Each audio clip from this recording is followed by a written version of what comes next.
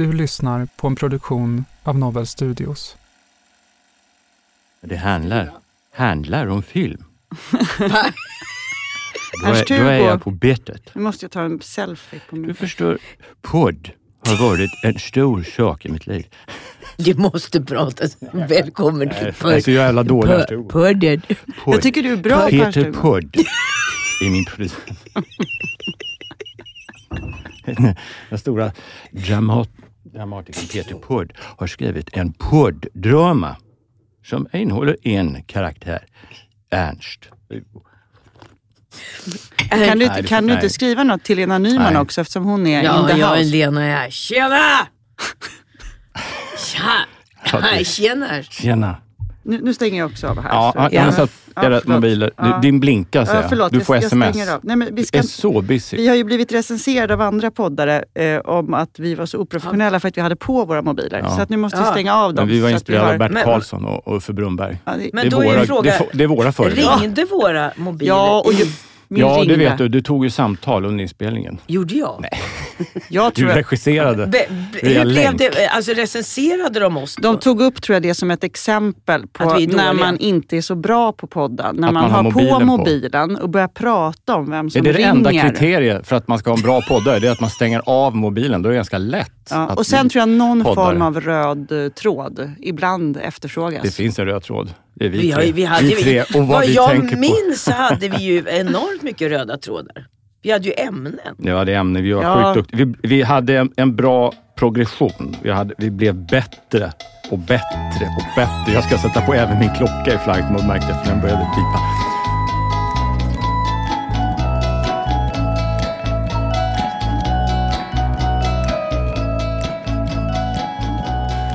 Hörrni, ja. Vi sitter där. Vet ni att vi har haft ett break i 2 år? Va? Jag fick för mig att det var 1 år. Man tänker lätt så. Mm. Det är 2 år sedan vi satt här. Nej, det är inte möjligt. Nej, det är inte möjligt. Är möjligt. 2 år.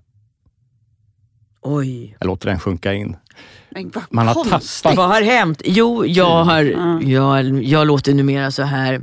Jag kan säga att det är bara liksom, de här dagarna, för att jag är så pollenallergisk, så att ni vet. Nästa gång så tror jag inte jag kommer låta så här. Nu tar jag lite sån här allergitabletter. Det är bra att du låter sådär. Det är en bra karaktär. Jag tycker det är en sassy. Kanske vi får lite fina recensioner. Det är lite av Alex och Sigge. Det är lite är det de som recenserar oss förresten? Alex och Sigge? Vilka recenserar oss? Det är Filip och Fredrik och Alex och Sigge. Men Filip och Fredrik, vad taskigt. Men jag är så dålig på att vara uppkopplad. Så jag hör alltid saker från en kompis, och det känns inte som en trovärdig källa, tycker jag, som man ska hänvisa till. En kompis? En kompis sa till mig att det här har hänt. Att folk har tyckt att vi var lite ofokuserade och att det ringde. Och jag vet att det ringde på min telefon. Så att men jag vet ju att vi recenserade oss själva för att vi pratade i munnen på varandra hela tiden. Mm.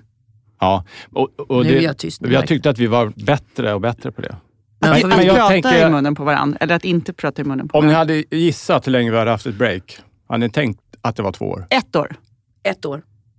Det känns det som att man har tappat 1 år. Ja. Av den här pandemin. Och jag måste säga hur det liksom nu kom till det här igen. Det var att Emma, du och jag vi träffades. Och vi är ju inte liksom, som du sa här nu innan podden startade, om vi har startat. Har vi startat? Ja. Vi har startat. Ja. Så sa du så här, jag blev ju den nya kompisen. För vi känner inte varandra så väl. Du och jag känner varandra. Johan och jag känner inte varandra alls. Så att det blev ju så att man inte träffades speciellt mycket. För det så satt vi igång och började jobba. Och leva våra liv. Och då inte träffas. Men du och jag träffades. Och då helt plötsligt blev man så här, fasen vad man saknar det här. Sen fick jag ett sms av dig, Johan. Mm. För du hade varit och tittat på något som jag hade regisserat. Som du tyckte om. Ja. Och därför blev jag så här, åh gud vilken trevlig herre. Honom skulle jag träffa igen. Det var väldigt roligt. Jag måste få säga, för jag satt och tittade på den och jag hörde någon som fnittrade åt sin egen föreställning. Och så tänkte jag, jag saknar podden, tänkte jag. Ja, och då skrev jag så här, sakna våra snack. Och skrev Johan också, sakna våra snack. För så är det. Jag har verkligen saknat det. Och jag blev så varm om hjärtat att få komma ner i den här fina studion. Och se André och Tim, våra producenter igen. Och så där. Så att jag är glad att sitta här igen. Ja, jag med. Och jag vill också tacka Edvin Törnblom som är, förutom att vara en väldigt härlig person, också var väldigt fin och sa i någon intervju, jag hoppas att det stämmer, men jag fick ett urklipp från den intervjun av min klippare. Där han sa att han tyckte att våran podden Hej var en av de bästa poddarna med sina 14 avsnitt. Och jag kommer att jag skickade det där urklippet som jag fotade av till er. Och var så men det tror jag var det i vintras kanske? Eller något sånt där. Det var nog innan jul tror jag, när han hade gjort någon intervju och man kände. Och sen gick jag och lyssnade på våra avsnitt för att jag också, men som Helena sa, att vi hade inte lärt känna varandra så där mycket så vi hade kommit in ordentligt i varandras liv. Alltså med dig. Varken du och jag eller du och Johan. Och så också jag och Johan gick och pratade och att vi saknade dig. Men nu sitter vi här. Alltså. Nu sitter vi här. Varför slutade vi? Därför att vi började jobba så mycket och inte han. Eller så kände jag att från då 20, alltså mars 20 så hade ju alla jobb lite upphört fram till augusti. Sen det året från augusti 20 till liksom, jag räknar fortfarande allting i så här läsår i skolor fram till maj 21. Då filmade jag 4 olika produktioner och gjorde en teateruppsättning. Och så mycket tror jag aldrig har jobbat i hela mitt liv under ett år förut. Så att för mig var det rent, vi sa att vi skulle pausa, men jag förstod, det hade aldrig gått att få ihop. Tänkte jag. Sen saknade jag det och det var jättetråkigt, men... Jag tänker att man kan alltid ta tid till saker man vill göra. Det är en prioriteringsfråga. Alltså man har ju mycket att göra, men det är också att man prioriterar ner någonting, tror jag.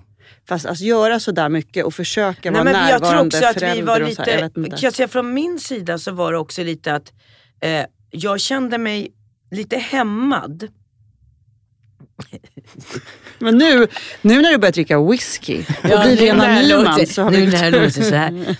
Nej, men jag kände mig lite så att jag när vi pratade så gick jag lite i stå för jag satt och stoppade mig själv. Och den sidan, för att jag var så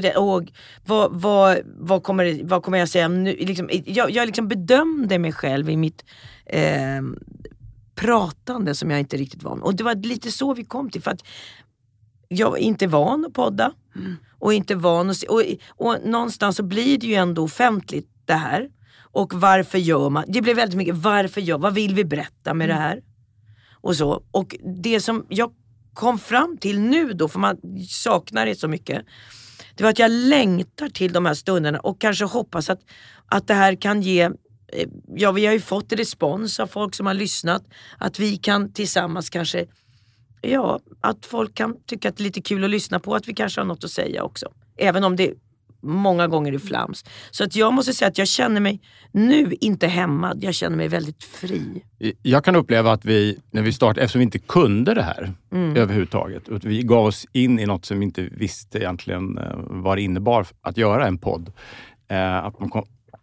I mitt huvud så fick jag någon slags panik över att vi inte hade satt någon gräns. Så att vi hade inte satt vi gör 10 episoder eller 15 eller 20 och sen så gör man utvärdering. Utan vi bara pågick. Och att det blev någon så här, är jag poddare nu? Tänkte jag. Och vad ska jag berätta om? Att jag har ju tömt mig. Jag har inget mer att säga. Att det blev en sån enormt krav på material. Och att man tänker, jag vill ju inte börja ljuga, tänkte jag. Jag vill ju bara berätta saker. Men det hade inte vi ett program där jag pratade om att jag ljuger. Elena gör ganska mycket om att hon var äventyrlig. Det är bra att vi är olika. Men jag känner panik över att jag ville ha något att säga. Och att jag blajar gärna, men om jag säger något av substans så måste det vara någonting som jag går och funderar på. Och jag hann inte ens fundera, kände jag, eftersom vi inte hade satt en gräns. Och att man kanske borde ha från början sagt att vi ska ta paus. Jag tror att det är viktigt att man lever för att berätta.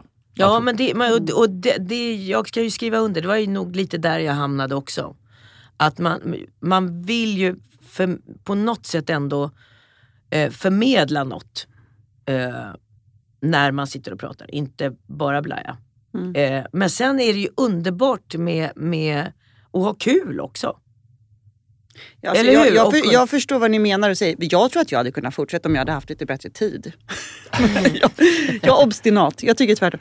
Nej, men jag tänker att jag tyckte det var så roligt att ses och att varje gång när vi såg så var det ju ändå kul. Det var alltid lätt och kul tyckte jag. Och att det kändes högt i tak och så. Så att jag tror att det var, för mig var det tidsbrist. Jag blev så glad över att vi kunde ses lite nu. Men nu då Johan, för att du ska känna dig trygg i detta forum. Är det bra att vi så här har en gräns som vi bestämmer då? Att vi inte... Jag tror att vi måste bestämma att vi ska göra ett antal episoder och sen så tar vi paus igen. Och då kanske det blir kortare paus också om man tar... Ja, då kan vi ju verkligen utvärdera. När vill vi fortsätta? Känner vi att vi har något mer att berätta? Eller det hände så mycket efter podden som jag var med om. Och så kände jag varje gång det hände så här stora saker att gud, det här skulle jag vilja prata om i våran podd. Och så hade vi inte den kvar. Och så tänkte jag att det var synd. Här skulle jag kunna satt mig i en husvagn i Litauen och kopplat upp mig. Och så skulle vi kunna prata om saker som jag gick och tänkte på. Så bara att man började leva på lite så kom det mera ämnen. Och då saknar jag det här oerhört mycket. Så jag har saknat det under ganska lång tid. Ja, men det är ju fint. Det där är ju så här som när man har varit tillsammans med någon och så är man inte tillsammans längre och så händer det någonting och så vill man prata med den personen och så kan man kanske inte riktigt göra det på det sättet. Ja, men det är bra. Men har vi bestämt nu att hur många ska vi göra då? Hur många avsnitt? Ja, vad tycker du? 10? Jag tänker att 10 är bra också. Det är också bra att det är lite kort så man känner att då får man tänka, alltså ska man ha mer då får man tänka till. Men det betyder inte att vi slutar efter 10. Nej, men vi säger 10. Det är en säsong. Vi gör en säsong om 10 äppar. Ja, det är bra.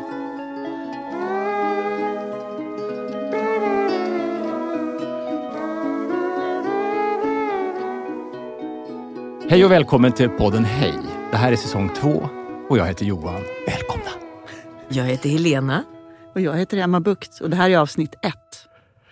I den nya podden. Nya Hej heter vi. Ja.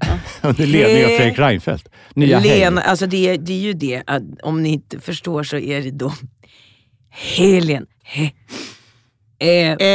Ma. Ju. Det är därför det blev hej. Det är inte bara det att vi säger hej. Nej. Men det vi tyckte, vem lite, var det som kom på det var där? Elsa. Det var Elsa, min dotter dotter, som kom på det. Hon har aldrig fått någon cred för att hon kom på det, vilket hon har varit lite så här putt för. Men nu säger jag nu att det var min dotter Elsa som kom på detta geniala namn. Som också är lite Bolibompa. Vilket inte behöver vara fel. Har hon påmint dig om att det är hon som har kommit på namnet? Det har du fått höra? Ja. Men det som är det, vi kan ju bara, om någon skulle vara reserv eller sånt där i den här, eller om man skulle bara säga att jag hoppar av, då måste jag hitta någon med H som ska ta över efter mig. Så är det. Då kan vi plocka in Henrik Hjält, Henrik Jonsson, Henrik Dorsin, Henrik Schyffert får lämna sin podd. Det finns många Johan också. Johan Ulveson, Johan Rabaeus, Johan Glans. Vad är då? Erik Johansson. Erik Johansson. Ja. Måste ju finnas är det J? fler. Nej, jag är Emma. Ja, du pratar om dig själv. Ja, det var, Helena gick snabbt över och frågade Nej, men jag bara kom på en person som heter på E. Var inte det konstigt? Det måste finnas massa som heter på E. Det finns många Edvard af Sillén kan vi plocka in. Han kommer... Men så det, om det är så att man ska ha en det tycker jag faktiskt, om det är så nej men gud, jag kan inte på fredag när vi ska spela in, då måste man hitta en vikarie som har samma namn. Eller samma bokstav, initial. Så någon som har J och R, det kan vara vem som helst. Johan Rabaeus kan du ta direkt samma initialer. Kan få någon som ett J i förnamn och R i efternamn. Och så ska infinnas på den här adressen och prata. Men jag vill veta vad ni har gjort. Vad har ni gjort under den här tiden? Ska vi strunta i att prata om så här, liksom jobbgrejer? Man har gjort man kan ju liksom bara dra det så här. Men du kan dra något som du har gjort som du vill prata om. Ja, nej men jag har gjort en film för Netflix då som heter Dancing Queens. Och sen har jag gjort, nu tar vi jobb. Och sen har jag spelat teater. Och sen har jag varit detektiv i Ture Sventon.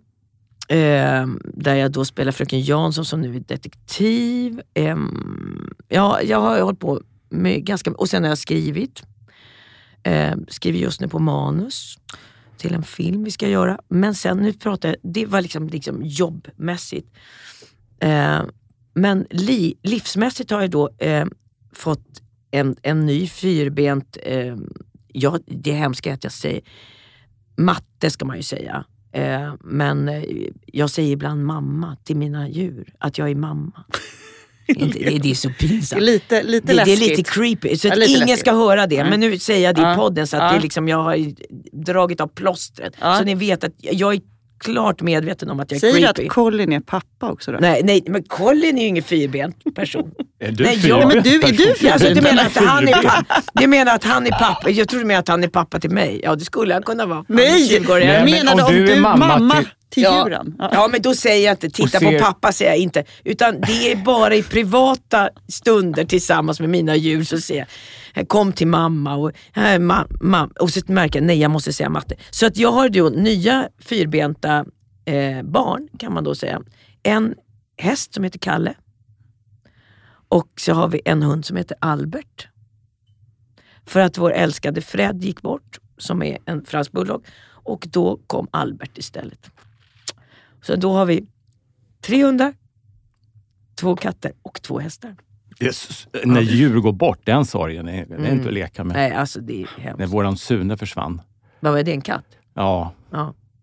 Fantastisk katt. Han var så underbar. Ja, när han gick bort, jag klarade inte av att vara, resten av familjen var hos veterinär, men jag fixade inte det. Jag gick och satte mig på Underbar på Drottninggatan och drack whisky. Och grät hejdlöst själv. Har ni skaffat en ny katt efter det? Nej, det har vi inte. Jag var på väg att föreslå, men det var ingen som ville ha. Det ska vara Sune är Sune. Det ska inte vara en ny Sune. Det finns bara en Sune. Fast ni har en annan katt. Ja, men hon fanns med redan under Sunes tid. Hon är halvvild. Hon är från stallet. Hon heter Kisha efter artisten. Men berätta mer nu. Johan, vad har... Ja, men jag fortsätter. Vad har man gjort? Men lite, Emma. Ja, vad har jag gjort? Alltså okej, jobbmässigt som Helena då började. Alltså då gjorde jag ju Sjölyckan en säsong. Efter när vi hade slutat podda där på hösten. Och sen gjorde jag Udda veckor en säsong först. Och sen gjorde jag en säsong till. Och sen gjorde jag Solsidan på förra våren. Och sen gjorde jag i höstas Kärlek och anarki.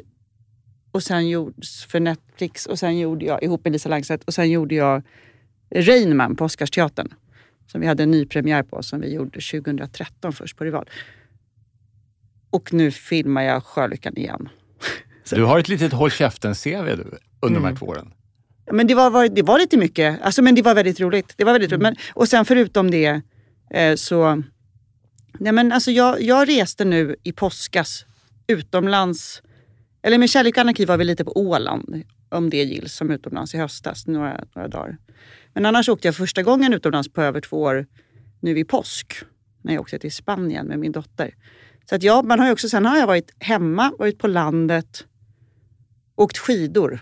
Jättemycket. Som vanligt. Varit med min familj. Ja. Men har det varit annorlunda? Ja. Alltså har det varit annorlunda för dig? Ja, det har varit annorlunda. För jag tänkte så att det som hände med allt det här, det var väl att man också blev liksom känsligare, tänker jag. Att vissa saker i livet gör en känsligare. Alltså att man, när man fick barn, tänker jag. Det var så här, det är det största som har hänt i mitt liv. Och då efter det så blev jag blev mycket känsligare. Att träffytan på ens hjärta blev liksom mycket större. Alltså så här är det väl. Det blev skörare och känsligare och de människor som är nära blev viktigare. Och jag tänkte att, jag tror inte att efter att jag fick barn har det inte hänt mig något så stort som har påverkat mig så mycket som coronan. Det var, att få barn var ju en sån fantastisk stor händelse och svårt och läskigt och allting. Men coronan var ju så jättesvår och mörk och tung. Och samtidigt så var det där med att de människor som är nära blev liksom närmre. Medans de som inte var lika injobbade i ens liksom, närmsta närhet, de lite så här föll bort. Förstår ni vad jag menar? Ja. Tänker du att det är en positiv effekt? Eller Jag tänker att det är positivt att det fördjupas, tänker jag, relationer. Jag tänker att det alltid är positivt när saker blir bättre. Så jag upplever ju att det inbjöd till andra sorters samtal. Själva. Att hela världsläget öppnade upp för saker som man inte pratar om annars. Och vilket också gör att man lär känna varandra bättre. Och får lättare att dela vissa saker. Och vad tänker du att det beror på då? Alltså, att... det beror på att man blir skör. Och att man blir rädd. Och att det blir känsligt. Och att man... nej men att det finns ett hot utanför och att man då söker en flock lite eller så här. Ja. Sådär. Så, konstigt så tänker jag så här, med kriget så upplever jag att det är på ett sätt lite tvärtom på något konstigt. För då är det mer så här att man känner att jag var uppe och åkte skidor i Åre när det nu var precis när kriget hade liksom brutit ut. Och så satt jag i en kabinlift och så hörde jag liksom öststöt. Och så visste jag inte riktigt, alltså dålig på språk. Och så tänkte jag så här, kan det vara att det är några från Ryssland nu? Hur, alltså, som sitter, alltså så här. Och då var de så noga med att berätta att de var från Polen som åkte där. Och så kände jag så här, vad trevligt. Alltså, vad roligt att få möta. Och, så här, och vad bra. Och de berättade vad de gjorde i Polen och hur de försökte hantera och med flyktingar från Ukraina. Och plötsligt kände jag så här, att där var det som att med kriget så har också världen, om det stängdes ner med coronan så är det som att det öppnas upp med kriget, i varje fall mellan många så här europeiska länder. Att man känner sig närmre. Det där samtalet vi hade och att vi sen stod efteråt och pratade, det hade vi aldrig gjort tror jag. Om inte det hade funnits någonting, ett annat sorts väldigt obehagligt hot. Men som där vi kunde då förenas i det. Ja. Alltså det är ju så hemskt det där. Jag tänkte sen när jag skulle starta att vi ska inte prata kriget tänkte jag. Men det är svårt att undvika. Därför att man ställer sig de här frågorna. Hur är det möjligt? Vad är det liksom... vad är det som pågår? Jag börjar tänka så här att är det så att när saker blir för streamlinade, om jag får använda det ordet, när livet blir för smidigt, för organiserat, så kommer motreaktionen och den är liksom primitiv. Att vi skapar ett Europa som är så här, fungerar logistiskt och vi kan resa, vi kan handla och sådär. Och till slut blir livet så här tråkigt. Så man börjar förstöra. Att det är som att... det är så självdestruktivt. Det går inte att uppnå någon slags perfekt samhälle där allting fungerar. För då liksom klöser människan sönder det av tristess. Alltså, jag menar inte att det här kriget är av tristess, men... Men är det inte, tänker jag, så här makt? Alltså den här grejen som... Alltså den berusningen som kommer med makt. Först lite makt och sen mer makt. Och först kanske konstruktiv och omge sig med människor som är kreativa och vågar bli ifrågasatt. Och sen ju mer makt, desto mer ja-sägare. Till slut så är man liksom, jag tänker att man blir helt hjärntvättad i. Och till slut så, jag tänker så har det ju varit hela tiden med de här liksom, från Napoleon till alla dem, alltså Hitler, Stalin, alltså, och nu Putin. Att med makten, för jag tänker så här, han upplevs ju inte som att han tycker att han tillhör Europa och att saker och ting är väldigt så här, alltså man vet ju ingenting om honom. Man får ingen bild av honom. Det var någon som sa till mig så här att han ser ju väldigt märklig ut. Så var någon som sa så jag tyckte det stämde. Så han ser ut som en sån här uppsvullen fästing. Kan han vara en fästing? Varje gång jag ser honom så tänker jag... för mycket blod. Ja, det är så talande. Han ser ut som en sån här helt uppsvälld fästing som är... som ska precis ploppa ut. Och då önskar man... Nej, men det är någonting som är... Jag tänker ju Du var ju på gränsen nu till Ukraina. Vad var det? I Moldavien. Det var väldigt spännande att åka dit. Det var en kort resa, men jag åkte dit med Unicef. Och det var väldigt inspirerande att sitta och träffa de här... för det var en helt gäng där från Unicef och vi åt middag. Och så tänkte jag att det är människor som arbetar enbart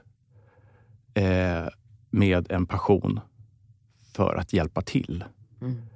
Och jag kände verkligen en stor skillnad när man jobbar mycket med personer i vår bransch som inte har samma motiv riktigt. Alltså det finns alltid ett konstnärligt intresse när man jobbar med sånt här, men så finns det också liksom toxinet, pengar, som är viktigt för man behöver betala sin hyra, och man behöver någon slags levnadsstandard som är dräglig, men egentligen behöver man inte så mycket mer. Men jag upplevde att de här drevs av passion för liksom ett kall.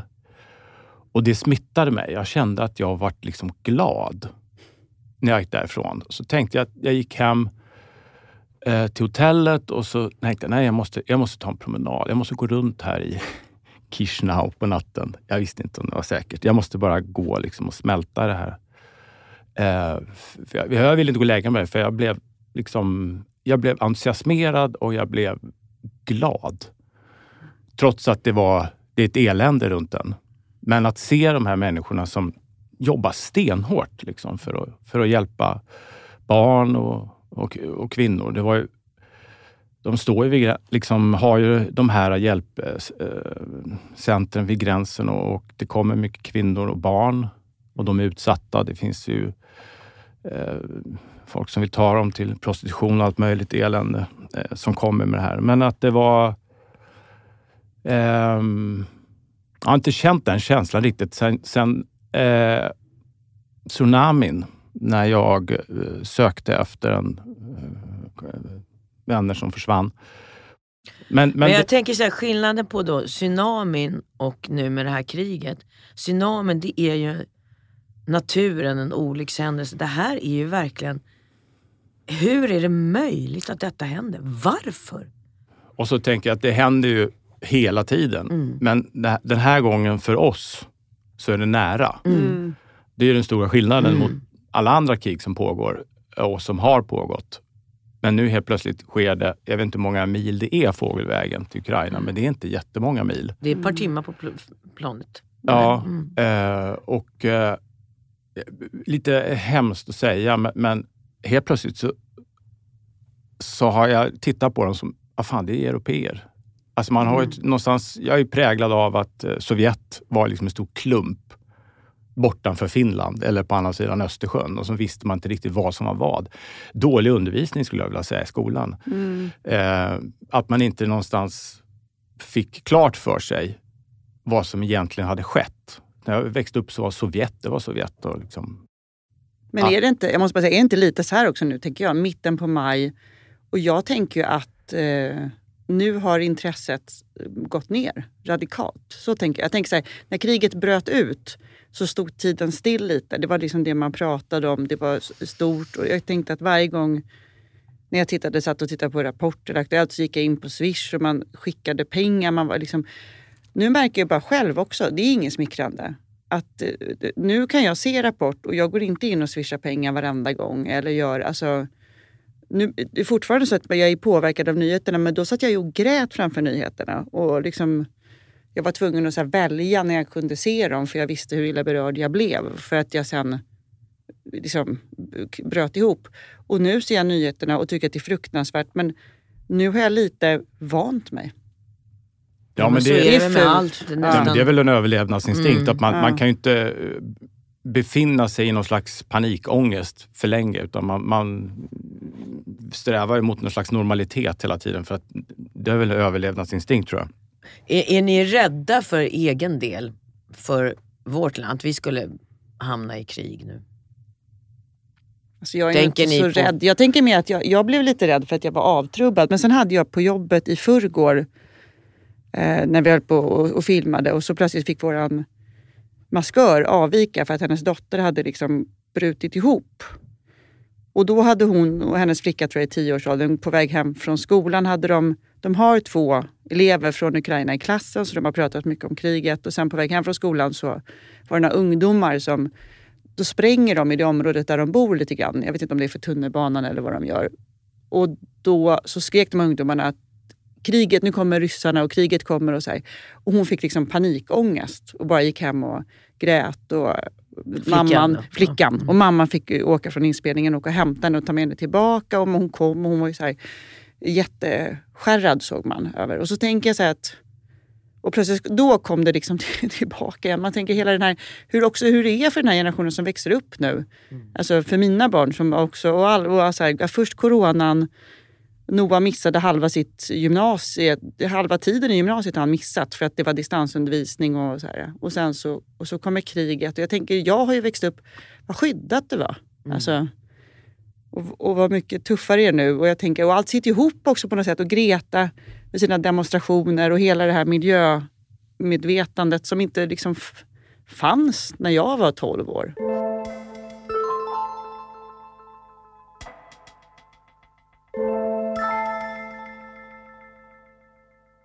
Men Johan, vi har inte fått höra riktigt vad du har gjort. Nej, och Nej, det är för att jag är ordförande. Så jag behöver inte berätta. Jo.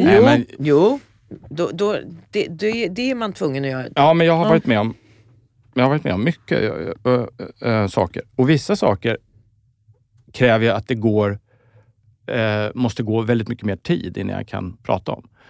Nej, men jag har filmat. Nu låter du lite som den här svenskarna. Nej, jag måste utreda det här inom mig själv innan jag kan uttrycka mig. Men jag måste veta vad det är för någonting. Nej, men jag har filmat.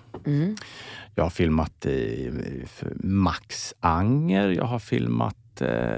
jag är intresserad av de här sakerna som du har gjort som du inte kan prata om. Vad är det för saker? Jag tycker ibland måste man låta saker ligga till sig innan man kan dra en slutsats. Det enda slutsatsen jag har dragit till att jag själv måste börja fatta beslut. Tidigare, och nu ler Emma för det här är någonting som hon känner till och känner varandra så väl. Nej, men att jag måste bli tuffare och jag måste bli tuffare och jag har så svårt att vara hård. Om jag, utan att prata om vad det gäller, om jag möter något som är ett problem så tar jag för givet att om man hintar om det här problemet att det ska ta sig tur med. Jag har för mig, jag känner igen det. Jag har för mig att vi pratade om just det här i något avsnitt av podden. Och då har du inte utvecklat den sidan. Nej, för 5 öre. Men nu har jag nog åkt på så mycket smälla att jag måste säga nästan elakt. Jag kanske måste vara elak ibland. Det lät elak, säger man. Ja, elak. Ja, jag måste vara elak. Ja, men det kommer från... Johan har Norrland i han måste vara elak. Ja. Det måste bli lite elak. Vars ilskan? Det låter bra tycker jag. Ja, jag tycker det låter men vadå, positivt. Att man ska vara, Nej, det att man måste vara otrevlig? Nej, men ibland måste man säga ifrån. Jag tänker att i vårt land och där det finns någon så här jantelag och så finns det också någonting som är så här. Jag fick höra nu ganska nyligen att de sa så här, men du är ju väldigt dominant, fick jag höra. Och då var jag så här, ja, alltså hur menar du då? Ja, men alltså du är bestämd och du är upp. Och då sa de det som ett negativt liksom epitet. Och då var jag så här, men hur skulle jag vara annars då? Så jag. Då blir jag så här, om jag inte driver eller inte gör... För det första då ska du bli vag. Då är jag vag, folk vet inte vad de ska göra. Och vi har övertid varenda dag på jobbet. Eller det man blir så här, man behöver ju... Och då tänker jag också så här, att det är så vet jag inte om det är för att jag är kvinna. Och står och pekar med hela handen. Kvinnligt ledarskap är något eller annat. Om det bara är så att man ska bara vara snäll. Och vara trevlig hela tiden. Och vara så här... Och jag kan tycka så här... Att det är väldigt otrevligt att inte vara tydlig. Det tycker jag är otrevligt. Jag tycker det är trevligt när det är tydligt. Och jag tror att det kan bli mer konflikter om man inte är tydlig. Och det, apropå svenskheten, så är vi också rädda för tydlighet. Vi är rädda för också att hamna i någon form av konflikt som kan föra en vidare. Nu menar jag inte liksom i krigsnivå, men att kunna säga, men jag håller inte med dig. Eller så här tycker jag. Ja, men alltså, vi vill på något sätt ha det ändå, inte stötas och blötas på det sättet, för att då blir vi stressade. Ja, jag har kommit fram till att jag har implementerat i mig själv. Att du ska bli elak. Nej, men när jag nu sitter i möten och så känner jag saker, då fattar jag beslut själv i huvudet. Så här, de här 3 sakerna är heliga. Tallas det på dem så hoppar jag av, tänker jag. Så beslutar jag mig i huvudet. Kommer du hålla det då? Ja, nej, men därför att problemet innan är att jag inte riktigt... Utan jag tänker att i någon slags allmänt sammelsurium att vi ska liksom rucka detta skepp gemensamt på rätt sätt. Liksom. Att utan... att säga tydligt den och den saken tänker jag inte ändra på. Men säger du bara in i ditt huvud? Jag tänker att jag måste fatta beslutet själv först. Och sen förmedlar du och sen så ska jag hålla mig till det. För det är 3 saker till exempel i en projekt som jag håller på med. Som jag känner att de här 3 tänker jag inte ändra på.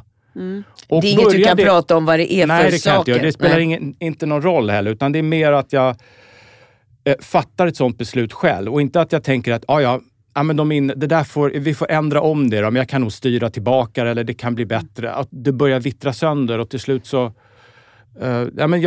jag lärde mig... jag skulle tidigt... När man kommer in som skådespelare så kommer man in tidigt på projekt. Jag tar för givet då att saker ska liksom utvecklas. Att när jag kommer in tidigt i projekt så inser jag att manus och förberedelserna ligger i tidigt skede. Så jag bedömer ju manuset utefter vad det har potential att bli. Jag får ju väldigt sällan ett färdigt manus, utan jag får liksom investera mig. Och där tar jag också ofta då för givet saker. Helt felaktigt. Att vissa saker ska åtgärdas. Jag tänker att det är väl det säger sig väl självt, men nu har jag förstått att det gör inte det. Utan i de här lägena då så ska jag säga att det här och det här och det här tycker jag är fantastiskt. Resten är långt ifrån färdigt. Att det gäller att vara tydlig. Och att man också har beslutat själv vad är det som är bra och vad är det som behöver ändras. Och sen ska man säga det väldigt tydligt och hövligt på en gång. Och det är kanske självklart. Men jag är väl konflikträdd. Jag tar för givet alldeles för mycket att människor jag möter jobbar på samma sätt som jag. När de inte gör det. Och det här är någonting jag har lärt mig de senaste 2 åren bara. Det låter som att det här borde man kunna på en gång. Men det är också, jag tycker att det är intressant det här att vara tydlig. När man kommer upp i en viss ålder, när man varit med om saker. Jag tänker en kollega och vän till mig som är äldre. Som berättade om en situation där den chefen blev arg. För hon hade sagt vad hon tyckte i en situation och hon kommer dit upp till hans rum och han skäller ut henne. Och hon sitter och lyssnar på det, så säger hon bara så här: nej men hörru du, det här är jag för gammal för att ta. Nu tycker jag vi tar och river mitt kontrakt. Det var så extremt tydligt och så önskar man att så där skulle man vilja vara, men då har man ju också då har man ju kommit till ett läge där då kan man säga riv med kontrakt. Men jag tror en vaghet också, Johan, kan komma i att men jag vill ju inte förlora det här, eller jag vill inte bli osams med den, för att då kan det generera någonting som gör att det blir negativt framöver eller något sånt där. Inte bara att såra, utan att att man kan tappa försörjning eller vad sjutton som helst. Jag tror att det är en svaghet hos mig att jag har väldigt svårt att jobba när det är kaotiskt och oroligt. Jag måste ha liksom lugn och att folk ska vara vänner. Jag har så svårt med bråk. Och jag mår så dåligt av det, så jag gör allt för att undvika det. Men uppenbarligen så är det liksom kontraproduktivt. Vad är det som gör att du är rädd för bråk? Nej, men jag har alltid varit sån. Att jag måste ha lugnt. Det får inte vara något bråk hemma, eller det får inte vara bråk på arbetsplatsen. Alltså att man är... Jag kan inte... Om det är ett bråk så kan inte jag vara bra. Jag kan inte slappna av och jag tycker inte att det är roligt. Fast jag tror så här, jag tycker också att det är obehagligt med bråk. Jag tycker inte om att vara ovän. Om jag märker att det är dålig stämning så vill jag alltid försöka lösa det. Och man får prata med den personen. Eller så här, man kan tycka så olika om saker som har hänt, så man kanske inte kan vara vän eller umgås sen. Men man kan ändå så här, säga hej till varandra. Eller man kan liksom känna att man... Jag och Johan har ju haft ibland att det smäller om någonting. Eller det blir så här, vi har ju alltid löst. För man löser det alltid. Sen har vi alltid löst för att vi också alltid vill vara vän. Men även om man inte vill vara vän så kan man ändå lösa för att vara så här, we have to agree to disagree. Och sen kan man gå åt olika håll. Men att det inte är en konflikt som liksom ligger... För det är som en varböld. Det är som en svulst tycker jag när det finns så här konflikter som är... Jag tänker att min tydlighet... Och mitt sätt att så här, försöka leda ett arbete eller så, det är ju för att jag inte vill ha konflikt. Jag försöker vara så där tydlig och säga för att jag inte vill ha konflikt. Så att jag tänker så här, man kan liksom, jag är så här från 2 olika håll. Jag tänker att ju tydligare jag är, desto lättare blir det för skådespelare och team eller så här, om man gäller jobbet. Eller ju tydligare jag är i hemmet, desto lättare är det för familjen att förstå vad jag tycker. Och så kan de, alltså så här, så att man kan säga vad man tycker. För det är också det att jag tänker vi som också har så skört jobb och man får in skådespelare som kommer förbereda till tänderna i vissa produktioner och är liksom superladdade och har tänkt göra det på ett sätt och då kan jag ha tänkt på ett annat sätt. Men då är man ju så här, herregud, varannan gång har ju de det absolut bästa förslaget och då gör man det och så inte det och så blir det fantastiskt. Men tänk egentligen, vårt jobb är ju väldigt, vi hamnar, och när, som regissör eller som skådespelare så är det ju ofta konflikt vi ska skildra. Jag kommer ihåg på scenskolan så hade vi en jätteflummig början på vår scenskoletid där vi bara skulle hålla på att improvisera.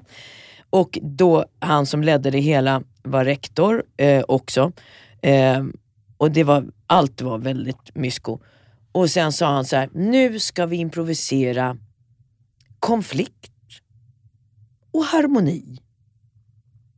Och sen gick folk upp så här, alltså harmoni gick ju inte och det var ju, vem fan ville titta på harmoni? Lallande fånar. Ja, det var en tjej som gick upp och liksom, hon gjorde det inte på riktigt men låtsades att hon onanerade med ett äpple så här, och det var så här, nej men vad fan. Det är väl inte harmoni? Jo, hon tyckte att det var harmoni. Hon tyckte att det var harmoni i hennes huvud. Men det blev så att man sökte sig så långt. Vad är harmoni? Hej, vad du är bra, vad fin du är. Ja, du är också det. Det här är underbart. Alltså det vill vi ju inte titta på. Nej. Så att det är ju intressant att vi de flesta draman, då är det konflikt. Som vi då vill se.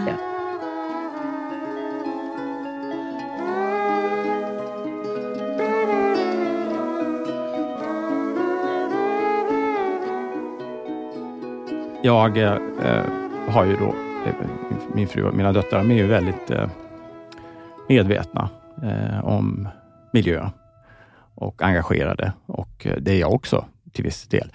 Men ja, i det här läget bestämmer de. Ja, då är det så att jag har hittat att jag har en gräns. Och det handlar om tvättmedel. Jag har fått tvätta mina kläder i mest bizarra saker. Någon slags tvål som ligger i ett nät.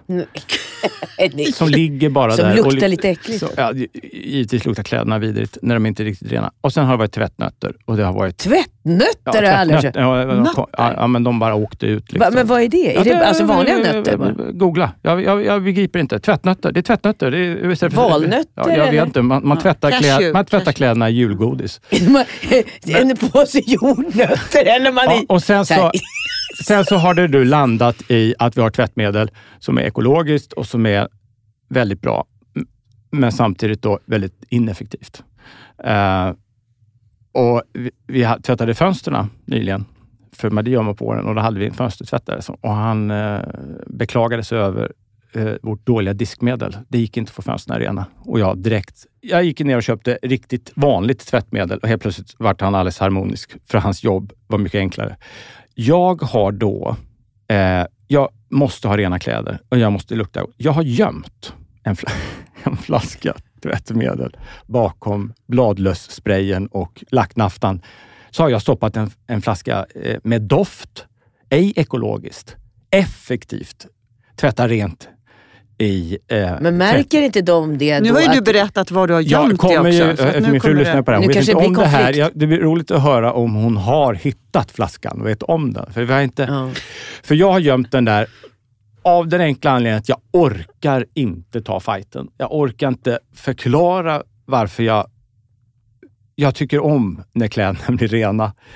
Jag har kommit till som, och jag tror någonstans att jag kan inte heller försvara det riktigt. Om argumenten ska fram så vinner de. Alltså med tvättnötter. Inte tvättnötter, men ekologiskt tvättmedel. Nötterna var en kort period, det dök upp några nötter. Jag vet inte om det var ett skämt eller, men jag tror att det var på allvar. Men jag har hört att man använder tennisbollar när man... Men det är för att få dunjackorna fluffiga. Det här handlar om rena kläder. Och så känner jag orkar inte, och jag kan inte försvara det. Men jag vill ha det. Så jag har gömt tvättmedlet och sen tänkt att det är helt sjukt att jag gömmer tvättmedel. Men det här är en confession nu då. Men så tänkte jag, man har små hemlisar. Och vissa hemlisar måste man få ha. Men nu har ju du sabbat din hemlis. För ja, precis. Jag tänker att jag kan ju inte ha det här jag kan inte ljuga mer. Att jag tvättar mina kläder ekologiskt. Jag gör inte det. Och nu erkänner jag det. Men om jag gör det här i podden, då slipper jag försvara det. För då säger jag att det blev ändå ett segment i podden. Att man har hemligheter. Ja, det blev någonting bra av det som jag gör ett inslag i podden. Men jag vill veta om era hemligheter. Men du behöver inte avslöja, men ska man ha hemligheter? Det är min fråga. Jo. Jag tror man måste ha hemligheter. Om man ska kunna leva länge med någon så behöver man ha lite hemligheter. Och nu menar inte jag då, för då tänker jag ju direkt att det handlar om att man ska ha massa andra eller någon eller några relationer kors och tvärs. Det behöver ju inte alls vara sådana hemligheter. Nej, det menar jag inte heller. Men jag menar av digniteten tvättmedel. Ja, jag tror att det är viktigt att man har hemligheter. Så tror jag. Jag är ju väldigt dålig på att hålla på hemligheter. Men jag är sådär, sen jag var barn så liksom, jag klarar inte ens av att se en julklapp ligga liksom i papper, och utan jag då direkt går och liksom öppnar lite på tejpen och tittar under, sen tejpar jag tillbaka så att, och det har förföljt mig hela mitt liv, så jag gör kan det inte fortfarande? Ja, och så fort jag öppnar paketet så blir jag jättebesviken jämt. Det är så här, alla vet så här, om ger man mig en present så är det så här, man vet att hennes första reaktion är, jaha, fanns det inte en annan färg? Jag hade ju tänkt mig, alltså det är hopplöst, det går liksom inte. Så att, nu hoppade jag, nu blir associationen helt åt helvete. Men apropå hemligheter, jag klarar ju egentligen inte av hemligheter. Att ha hemligheter och att folk har hemligheter. Men jag tror, eftersom jag nu gör jag lite så här, låtsas att jag är äventyrlig. Jag tror att det är bra hemligheter, men jag är jävligt dålig på hemligheter. Ja, jag har varit bra under mitt yrkesliv att lägga in fake-möten i kalendern. Du säger att jag kan inte, jag har möte på måndag förmiddag, och då är det att jag har lagt in egen tid bara. Men det är ändå jag så bra. här, att jag har möte, och så tänker jag om de bara visste att jag ska bara ligga hemma och kolla på men TV. varför inte ett möte med sig själv? Ja, det kan man säga. Men det är ju det är en form av hemlighet. Eller bjuda in sig själv. Att jag känner att jag måste ha den här tiden, och jag orkar inte försvara det, och jag kan inte försvara det, för att om man skulle få reda på att jag satt och var ledig. När vi kunde ha filmat. Nu fick jag om hela planen. För Johan ska, eller man vet ju aldrig. Ja. Så jag tycker att sådana där hemligheter men det är banala. Jag menar den typen. Jag menar inte hemligheter av att man bedrar och håller på. Nej, det är inte den typen. Utan hemligheter som gör att man tänker, jag vill tvätta i dåligt tvättmedel. Jag behöver få en tid då och då där jag inte behöver fundera på vad jag ska göra. För mig är det vitalt för att kunna liksom må bra. Men det är också lite att man lever i en liten, det blir också en liten härlig värld, kan tänka. Nu, som jag säger, så är jag ju ganska dålig på att ha, eller väldigt dålig på att ha hemligheter. Men det är ju också lite spännande att ha hemligheter. För att man får ju... Ja, det är inte jättespännande. Men det är väl ganska spännande. Men jag tänker att det är en sak. Ja, det är det. Alltså, för jag tänkte så här, de måste ju känna hemma hos dig när du har tvättat med det där tvättmedlet. Att du luktar gott och de luktar. Nej, men jag tänker så här, men ni har det, alltså du tvättar inte ni i lägenheten, ni tvättar i någon tvättstuga. Nej, vi har tvättmaskin i lägenheten. Ja, men om du tvättar i den tvättmaskin i lägenheten och så tar du ut den tvätten och hänger den som du har haft ditt tvättmedel till. Har du komfort också? Då måste ju, om inte liksom din fru känner att det luktar annorlunda. Alltså tvättmedlet som vi har här hemma i Sverige, det är ju liksom inte lika bra. När jag tvättar i Spanien, det där är absolut bäst. Och det luktar riktigt. Där är det gigantiskt parfymerat. Och det luktar ju väldigt gott. Och men du har inte mjukmedel? Jag brukar alltid tvätta i Spanien innan jag åker hem för att kläderna ska lukta så där gott som de gör i Spanien.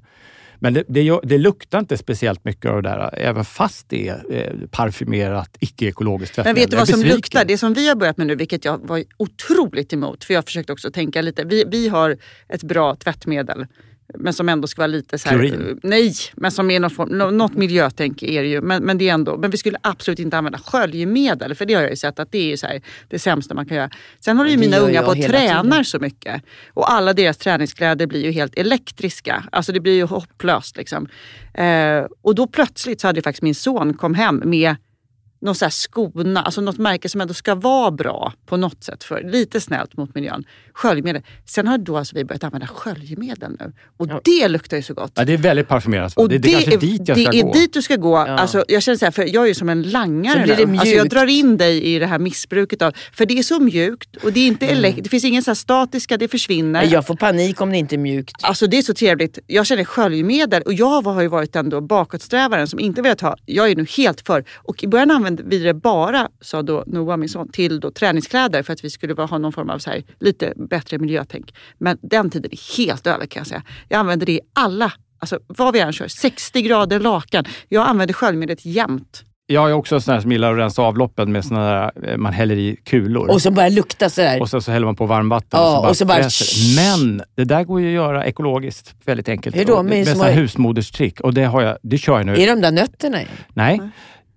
Det är att man lägger, och det här gjorde jag igår i handfat, för när man borstar tänderna så blir det en sån här nivå av spottvatten, det är så jävla äckligt. Då måste det direkt ner med sånt där. Och då kör man i först en deciliter salt. Och sen 1 deciliter bikarbonat som man köper. Det finns numera i... Ja, det finns ekologiskt. Jag har köpt. Speciellt bikarbonat? Nej, men det säljs. Det är ju ekologiskt bikarbonat. Poppis numera, men det här är ekologiskt. Men jag märkte att det är lika effektivt. Och sen har man i 1 deciliter ättika. Ja, ättika är jättebra. Och då börjar det fräsa som fan. Men sen kommer själva kicken. Det är när man tar vattenkokaren med kokat vatten och som man har värmt. Och så häller man på det. Det blir som en fontän av aggressivitet, fräs. Men vadå, så jag kan säga, stänker upp då? Om man häller på för mycket kan det stänka. Men det blir... Alltså det är bättre än de här kulorna. Propplösa. Men det här ska jag göra idag. Men du ska göra en sak till. Och det är att koka ättika i vattenkokaren. Va? Ättika och allting som är lite sådär lite äckligt, att det har blivit det gammalt. Kokar du, tar lite ättika, vatten och kokar, så blir det som nytt. Det är en... Och grejen är... Husmorspodd. Ja, det är husmorstips. Men... Det är den röda tråden i vår podd, att vi i varje avsnitt ger ett husmor och husfors. Vem mässar Alex och Sigge och berättar det? Röd tråd numera är husmorsknep. Det är det som är våran... Det är det som skapar intresset. Nej, husmor. Hörrni, vi har suttit och pratat länge nu. Ja, jag tänker avrunda. Ja, det är du som är ordförande. Ja, och jag väljer att avrunda det här nu. Jag tycker att det var väldigt trevligt att prata med er igen. Vem ska vara ordförande nästa vecka? Ska vi bestämma det? Helena är ordförande nästa vecka. Nu gick vi motsols. Ja, det är spännande. Vi gör lite wild and crazy nu. Nej, det här är medsols. Vi är galna, vi är tokiga, vi går...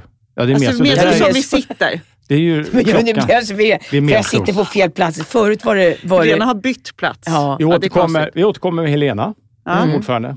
Men märkte man att du var ordförande, tycker du? Jag tänkte väldigt mycket nu att jag inte skulle prata. Nej. För när man ställer frågor så ska man ju inte prata själv. Man ska ju, och så har jag ju förstått efter min ringa erfarenhet som intervjuare att man ska vara tyst väldigt länge. Så att det kommer mer. Ja, jag ska bli bättre på det. Jag vet inte om det var bra. Vi är igång igen. Helt fantastiskt underbart. Det var väldigt roligt att sitta här med. Jag är väldigt lycklig för detta. Så tack för idag. Ja.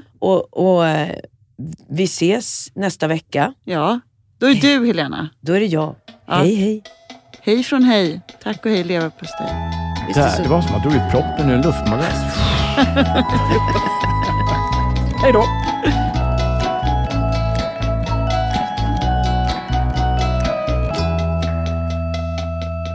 Peter Pudd.